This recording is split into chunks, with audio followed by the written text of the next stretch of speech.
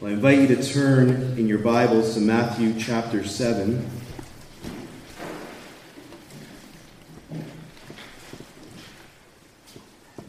Matthew chapter 7. This morning we're going to be concluding the Sermon on the Mount and looking at verses 24 to 27.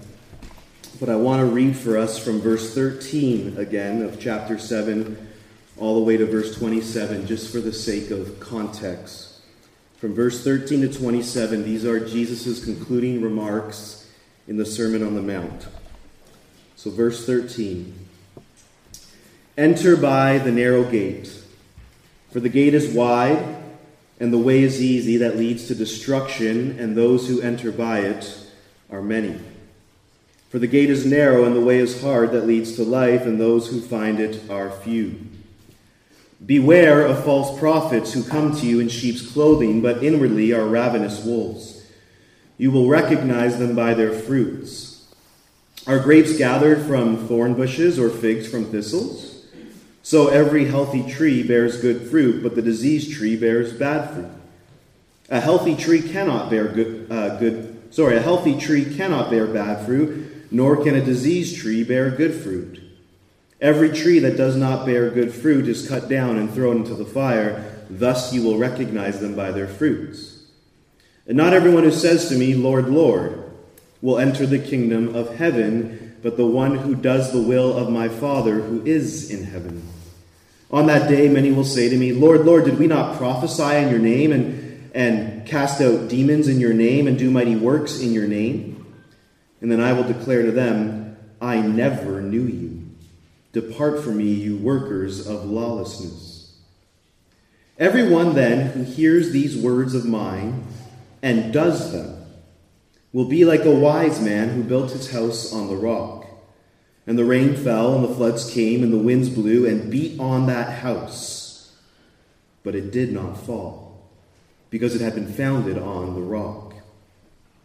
And everyone who hears these words of mine and does not do them will be like a foolish man who built his house on the sand. And the rain fell, and the floods came, and the winds blew and beat against that house, and it fell. And great was the fall of it. Amen. My niece, Karis, has a cousin whose name is Isabel. And when she was about 2.5 or 3 years old, one day her mother, Erica, was having, just frustration with her because she wasn't obeying. And so Erica said to Isabel, the 2.5-year-old, Isabel, you're not listening to me. At which Isabel, at 2.5, responded, no, Mama, I am listening to you. I'm just not obeying you. Now that illustration, I think, captures an important truth. It's possible to listen, even be attentive to what one is hearing, and yet not respond rightly to what one is hearing. And that's what we see in Jesus' final words in the Sermon on the Mount. Throughout the sermon, we've seen Jesus articulating this whole person righteousness. That is where the inner and outer parts of a person are united together. This whole person righteousness that leads to true human flourishing, both in this life and the life to come. And it's this righteousness that his disciples, by the Holy Spirit, are to strive for and live by. He's calling his followers to follow him and his ways. And his ways are articulated within the Sermon on the Mount. This is the righteousness that exceeds that of the religious leaders, which he tells us is necessary for his followers to enter the kingdom of heaven. See, we've seen that Jesus isn't merely concerned about external obedience to the law, but rather that his followers become a certain kind of people, whole, virtuous, wise people whose souls are in harmony with their external actions. Which that prayer by Socrates, which I quoted 2 sermons ago, captures so well. Give me beauty in the inward soul. May the outward and the inward man be at one. This is what Jesus is articulating in the Sermon on the Mount. That we have beauty in the inward soul, and that the outer and inner part of ourselves be in harmony with one another. You see, Jesus isn't just concerned about our external actions, but our internal motives, the reasons for why we do the things we do. This has been what the Sermon on the Mount is ultimately about. Jesus is presenting himself as a prophet or sage, a teacher of wisdom, and he's calling his followers to follow him and his ways. Now, I had mentioned in my very first sermon on the Sermon on the Mount that the sermon can be presented as wisdom literature, similar to that of the Psalms or Proverbs that Murray read for us this morning. Jesus is instructing his followers in the way of wisdom, but he's also teaching us about the way of folly. Which is why it's no surprise that in the final words of Jesus here in verses 24 to 27, he calls his followers to be wise. To be wise. And he does this by giving us a parable. Now remember, from verses 13 to 27, he's giving his concluding remarks. And what he has done is use 3 different images to call his people to respond rightly. In each image, there are 2 ways. The way that leads to life and the way that leads to death. The first image is the imagery of the wide and narrow gate and the easy and hard way. One leads to life, the other, death. In the second image, he presents us 2 kinds of prophets. There is the false prophet and the true prophet, and the distinction between them is determined by the one who does the will of God. Now, in both of these images, Jesus gives 2 exhortations. The first image, he commands us to enter the narrow gate. The second image, he commands us to beware of false prophets who will attempt to lead us from the narrow gate and the hard way. Now, in the last image, there is no explicit exhortation, but the exhortation is implied from the parable itself. Just as he tells us to enter the narrow gate, here in verses 24 to 27, he's calling us to be wise. For to be wise leads to true flourishing, as we shall see. But we need to ask, what does it look like to be wise, according to Jesus? Well, it's here where he provides this parable to demonstrate who the wise are and what they are like, and also who the foolish are and what they are like. And just like with the wide gate and the narrow gate, Jesus is presenting only 2 ways. Again, there's no middle ground with Jesus. It's either this way or that way. You are either wise or foolish according to Jesus. So what's the determining factor for what makes someone wise or someone foolish? Who are the wise? And who are the foolish? Well, the one who is wise is the one who lives according to Jesus' wise instruction. The wise man is the one who lives according to Jesus' wisdom. Look at verse 24. Everyone who hears these words of mine and does them. That's key. They do his words. Everyone who hears these words of mine and does them will be like a wise man who built his house on the rock. The one who is wise, according to Jesus, is the one who hears his words and he does them. That is, he takes Jesus' words and begins to put them into practice as any true follower would do. He's not merely a hearer, but a doer. Now that word translated as wise is an important word in the Greek virtue tradition and in Matthew's gospel. As Pennington states, in the virtue tradition, this term refers to the one who has learned through practice. That's important. They have learned through practice to live prudently with discernment, and who not only knows the truth but acts upon it. These are the people that Jesus considers to be wise. They hear his words, and they have learned through practice to live according to them. They don't just articulate the truth, they live according to the truth. They've developed the proper habits that reflect Jesus' teaching. Now, he compares those who live according to his words with that of a builder who builds his house on the rock. That is, he has built his house upon a firm foundation so that when the storms come, the house doesn't fall, as he says in verse 25, because it was founded upon the rock. So this is who the wise are. The wise are those who hear Jesus' words and do them, put them into practice. But who are the foolish? Who are the foolish? Well, the foolish man is simply the one who rejects the teachings of Jesus. Verse 26 tells us who the foolish are. And everyone who hears these words of mine and does not do them will be like a foolish man who built his house on the sand. So the foolish are those who also hear the words of Jesus, but unlike the wise, they disregard his words. They may hear his words, but they don't respond in obedience to his words. They have no intention of living according to his words. They hear them, but they do nothing with them.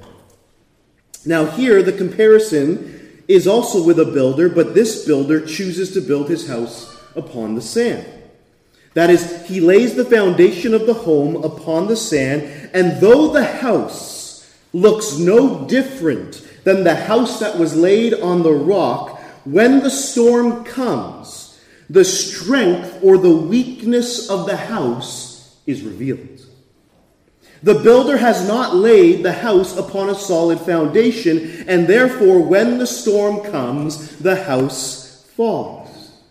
It can't withstand the beating of rain, the floods, and the wind.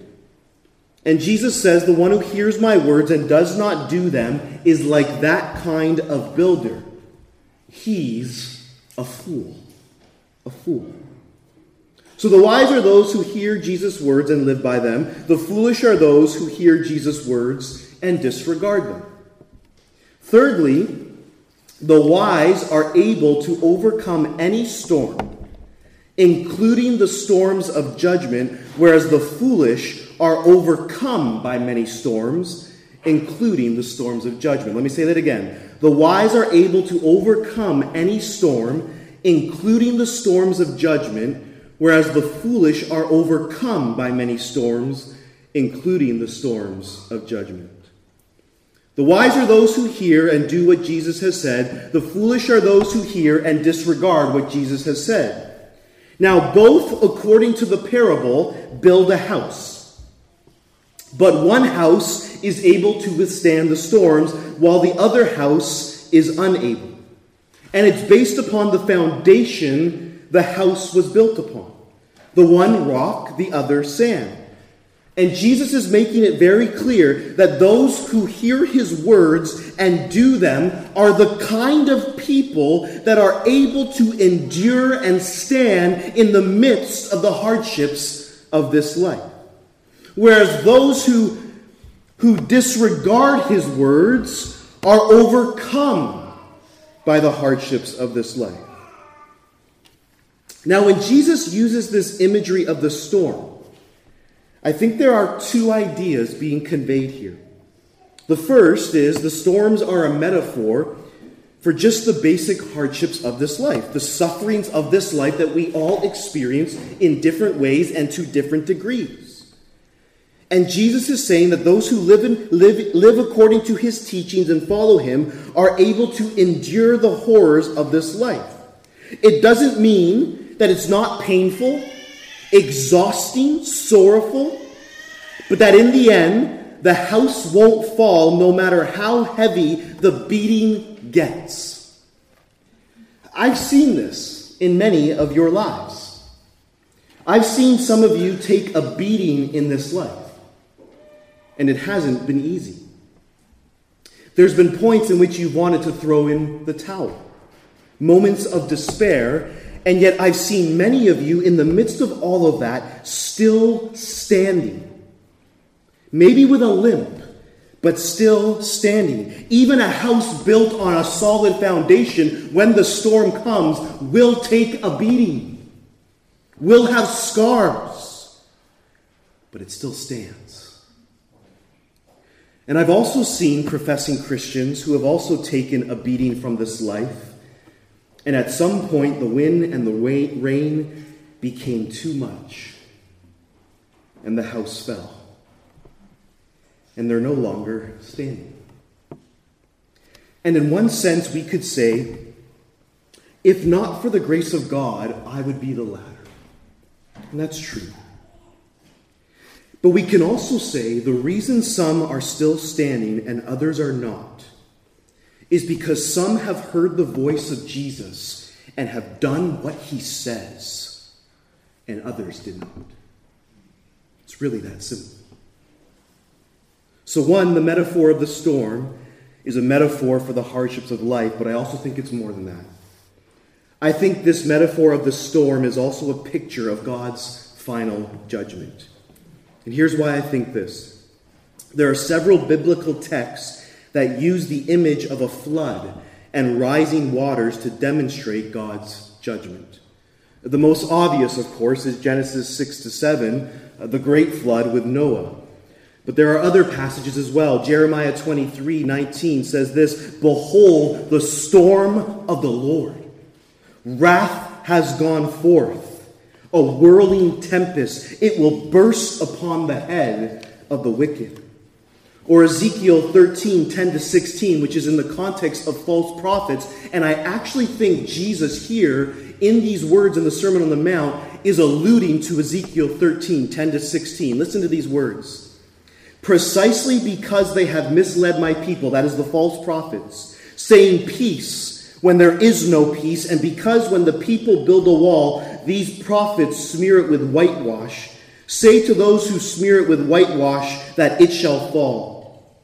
There will be a deluge of rain, and you, O great hailstones, will fall, and a stormy wind break out. And when the wall falls, will it not be said to you, where is the coating with which you smeared it? Therefore, thus says the Lord God, I will make a stormy wind break out in my wrath, and there shall be a deluge of rain in my anger, and great hailstones in wrath to make a full end. And I will break down the wall that you have smeared with whitewash, and bring it down to the ground, so that its foundations will be laid bare. When it falls, you shall perish in the midst of it. You shall know that I am the Lord. Thus will I spend my wrath upon the wall and upon those who have smeared it with whitewash. And I will say to you, the wall is no more, nor those who smeared it. The prophets of Israel who prophesied concerning Jerusalem and saw visions of peace for her, where there was no peace, declares the Lord God." So there's imagery of storms and water and rain in the Old Testament in reference to God's judgment.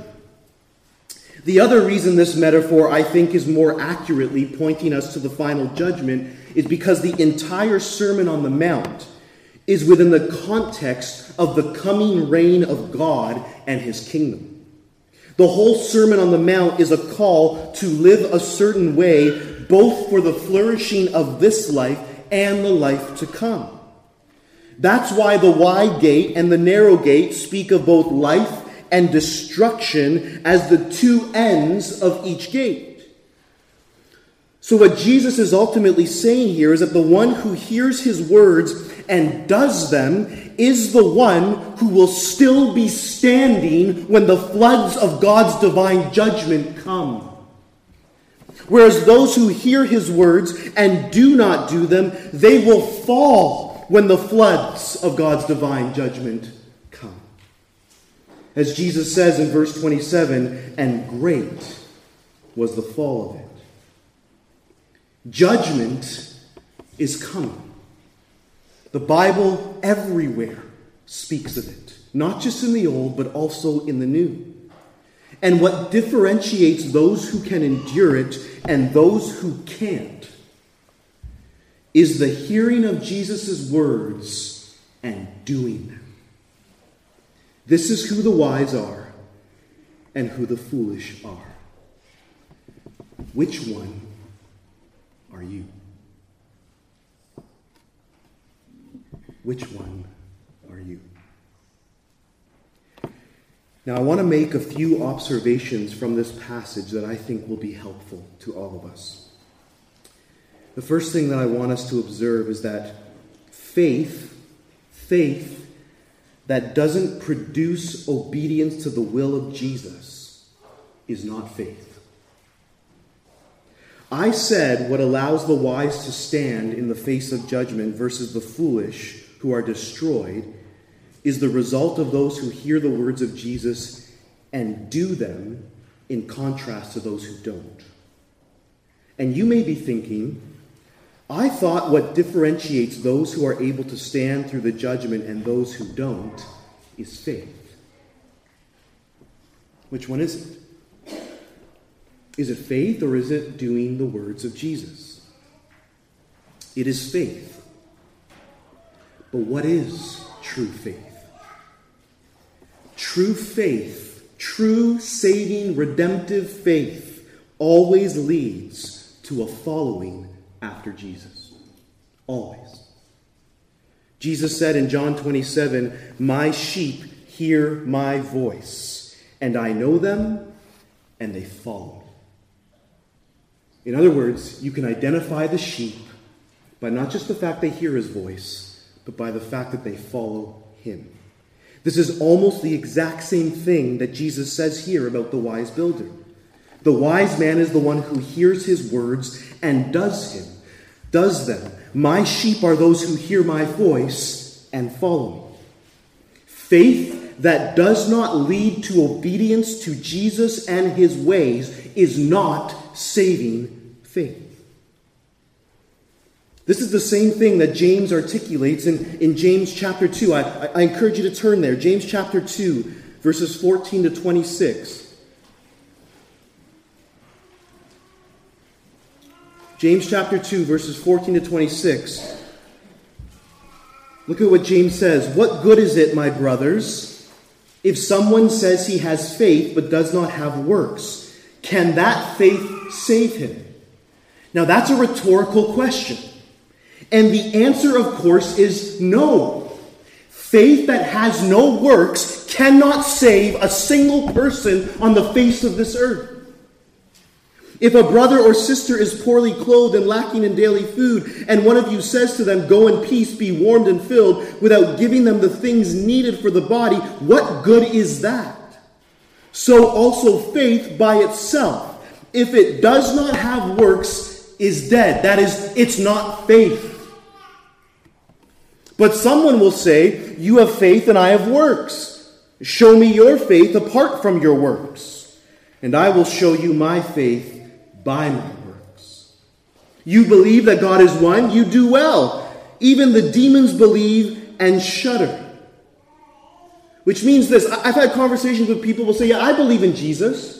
I believe in Jesus." Okay, well that means you have a faith that is on par with the demonic realm. Praise God.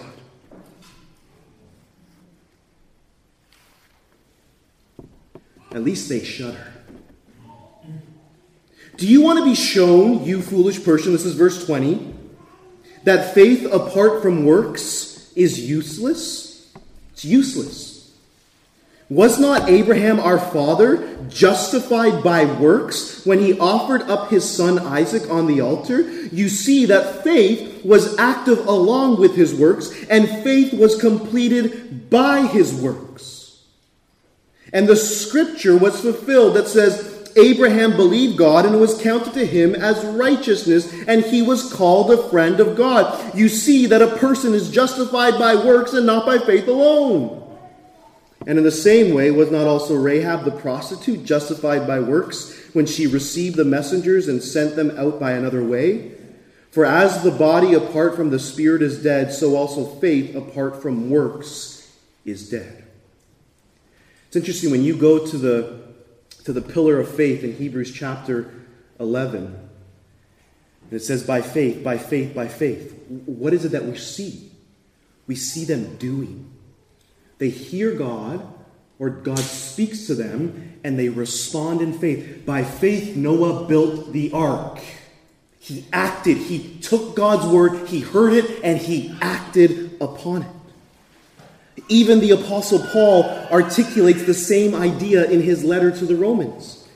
This incredible letter where Paul articulates that we're justified by faith and not works also begins and ends his letter with this understanding of a faith that produces obedience. So in Romans chapter 1, 1 to 5, Paul begins his letter by saying this: Paul, a servant of Christ Jesus, called to be an apostle, set apart for the gospel of God, which he promised beforehand through his prophets in the Holy Scriptures, concerning his son, who was descended from David according to the flesh, and was declared to be the Son of God in power according to the Spirit of holiness, by his resurrection from the dead, Jesus Christ our Lord, through whom we receive grace and apostleship. Now here's the question: why did Paul receive grace and apostleship?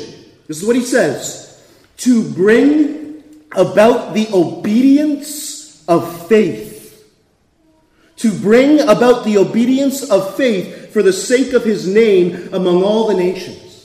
And then at the end of Romans, at the last thing Paul says in Romans chapter 16, verses 25 to 27, he says this: Now to him who is able to strengthen you according to my gospel and the preaching of Jesus Christ, according to the revelation of the mystery that was kept secret for long ages, but has now been disclosed, and through the prophetic writings has been made known to all nations, according to the command of the eternal God. So why has God made this mystery of the gospel known? Why?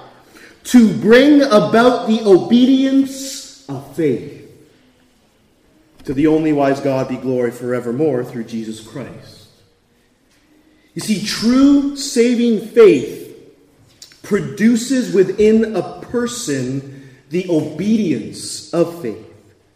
True saving faith leads to hearing Jesus' words and doing those words. That's why the scriptures in several places speak about us being judged for what we have done. So how do you know that you truly believe Jesus' words? Well, one, you strive by the Spirit of God to live by them. You desire to live by them.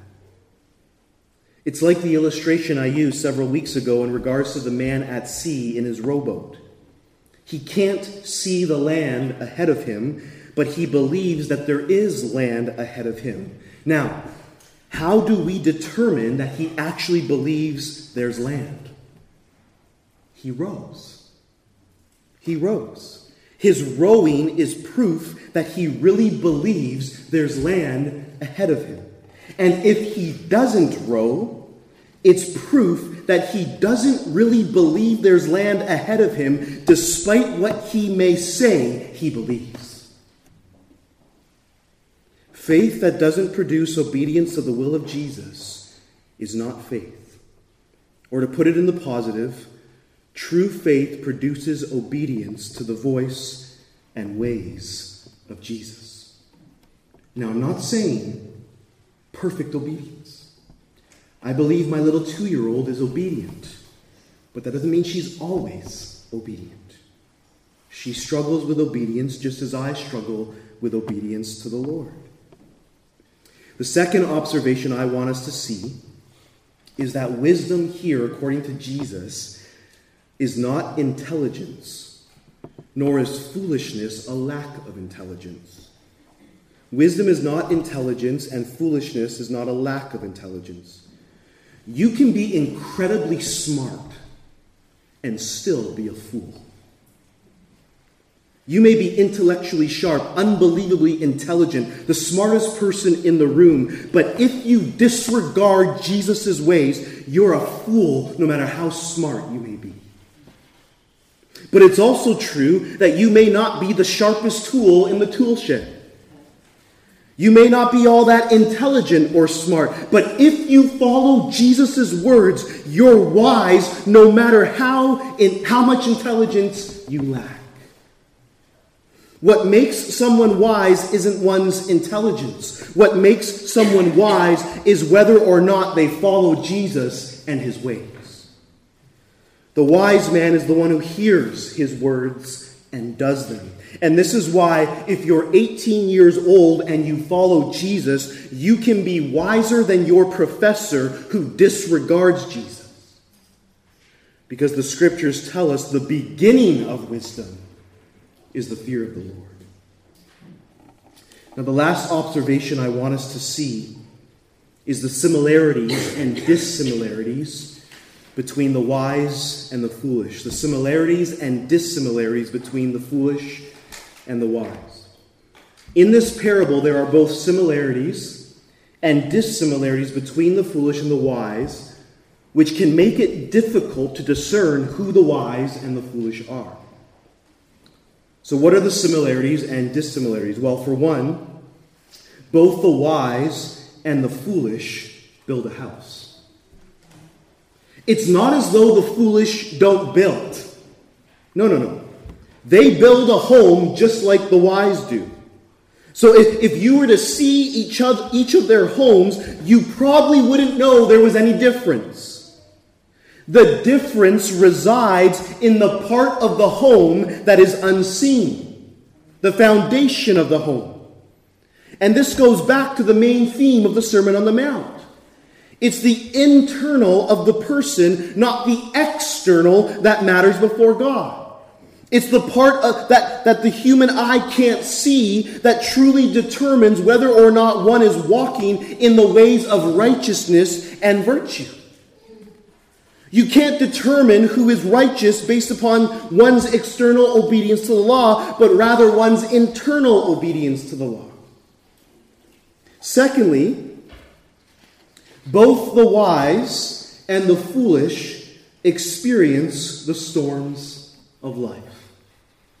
Both the wise and the foolish experience the storms of life. Both the wise and the foolish experience the hardships of this world. Another way to put it, both the righteous and the wicked suffer in this world. You are not exempt from the pains and horrors of this life because you follow Jesus. To live in this world is to suffer whether you're wise or foolish, whether you're righteous or unrighteous. That both houses are beaten by the storm. You see, I really believe one of the problems people have in their suffering is due to false expectations. So many of us tend to think that suffering shouldn't be the norm in this world, and that if it does come to us, it should be temporary and short-lived. Why? Why do we believe that? Because when I see the Bible, and when I look at human history, I see the opposite. We should be surprised that we're not suffering in this fallen world. To live in this fallen world is to suffer, and we will all suffer in different ways.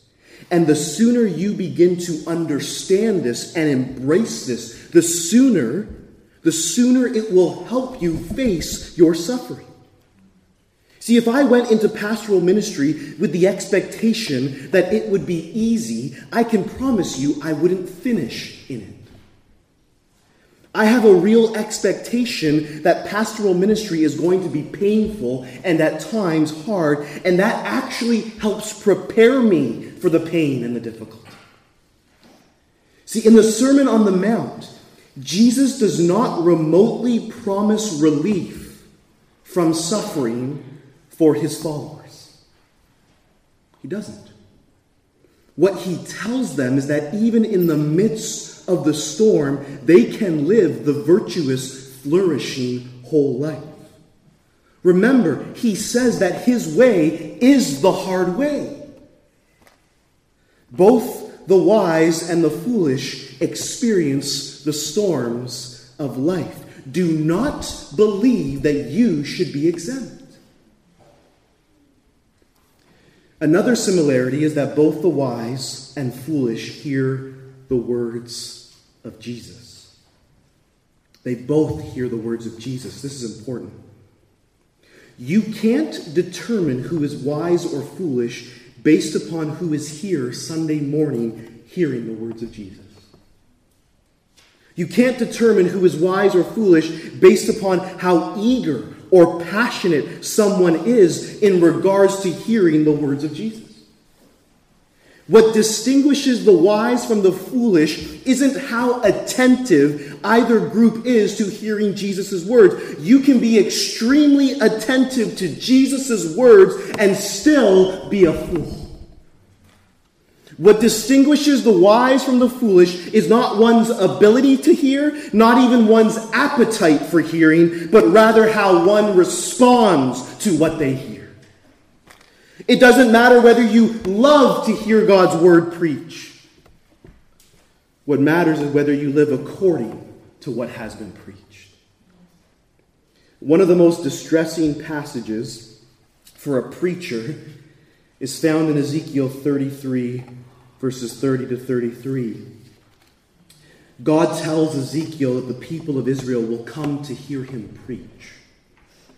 They want to hear a word from the Lord, but God tells him, even though they come to hear, they won't do it. They want to hear a word from the Lord, but they won't do it. In fact, he tells Ezekiel they will even come to be entertained by his ability to preach. But they won't remotely live by what they've heard. This is what God says to Ezekiel.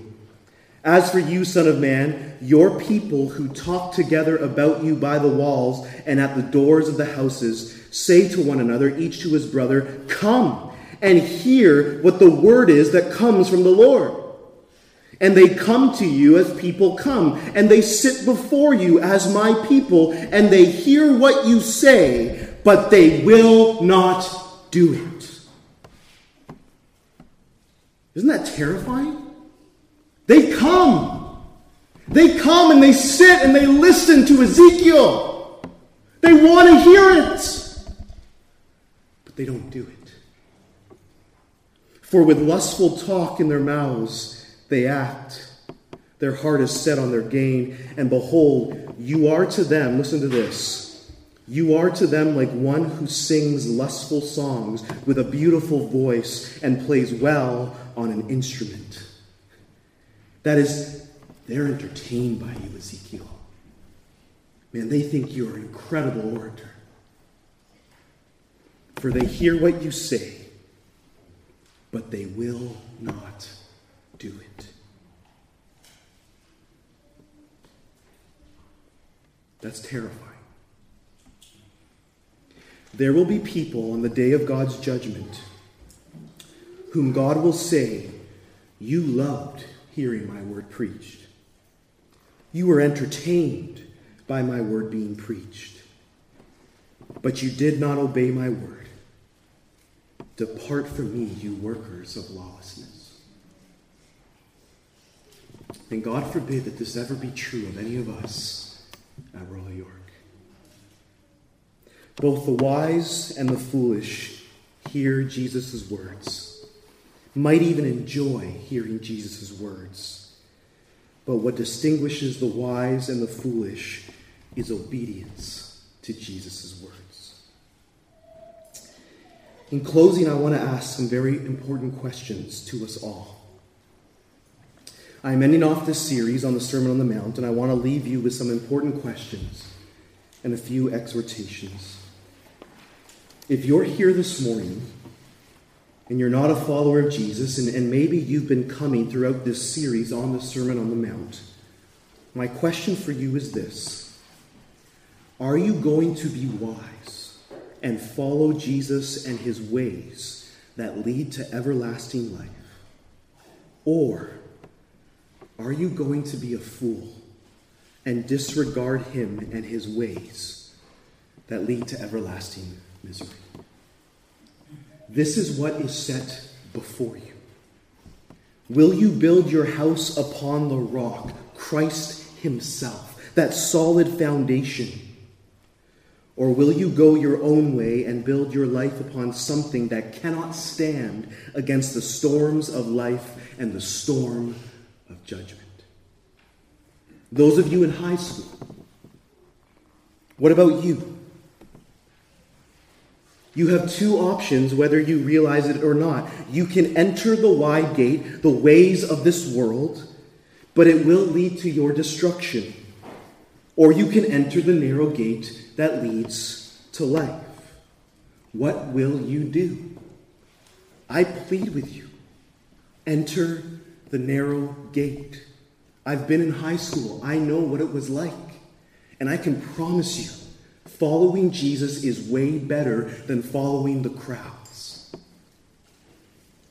You can continue to hear Jesus' words and disregard them, or you can hear Jesus' words and begin to follow him. Those are the only two options. And my plea to you is, choose this day whom you will serve. Now to my brothers and sisters in the Lord, those of us who are followers of Jesus. Jesus in the Sermon on the Mount is presenting a way of life that is meant to make us whole, virtuous, flourishing people in this life and in the life to come. And my question for you is this. According to what Jesus has taught in the Sermon on the Mount, are you truly flourishing? Are you truly flourishing? And I'm not saying that means life is easy. No. Remember, Jesus' way is the hard way. But are you flourishing? Let me be frank. Some of us have had difficulties in life, and I don't want to downplay that whatsoever. Some of us are suffering horrifically because of things that have happened, and I will never downplay that. I don't ever want you to hear that from me. But let me say this. Some of us are not flourishing as followers of Jesus because despite being a follower of Jesus, you are living foolishly as a Christian.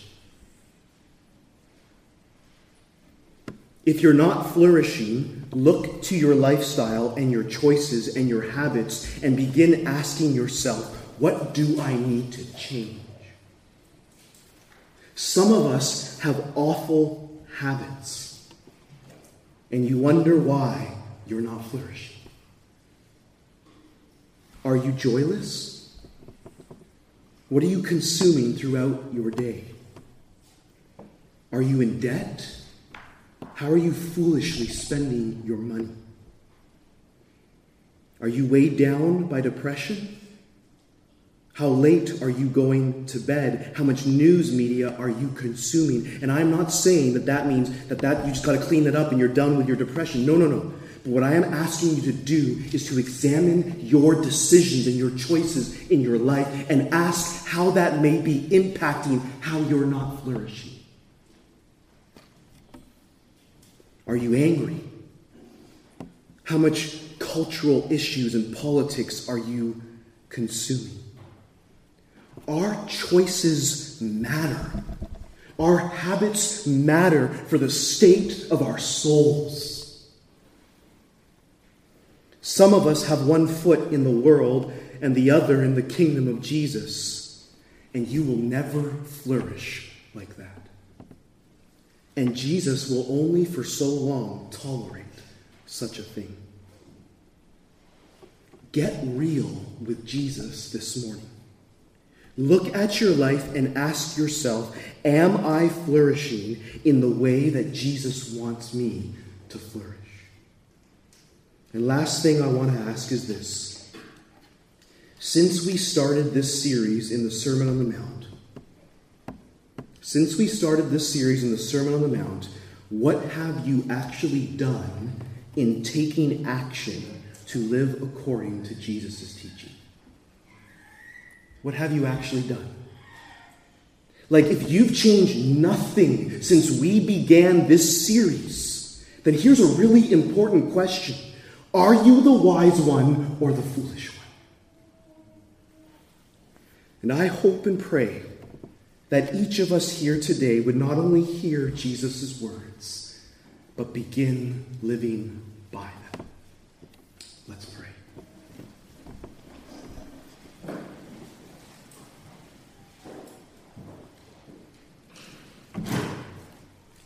Father, we ask one thing of you this morning. Help us to live according to your words, so that you would be glorified and that we would flourish as your people, even in the midst of the storm. We pray this in Jesus' name.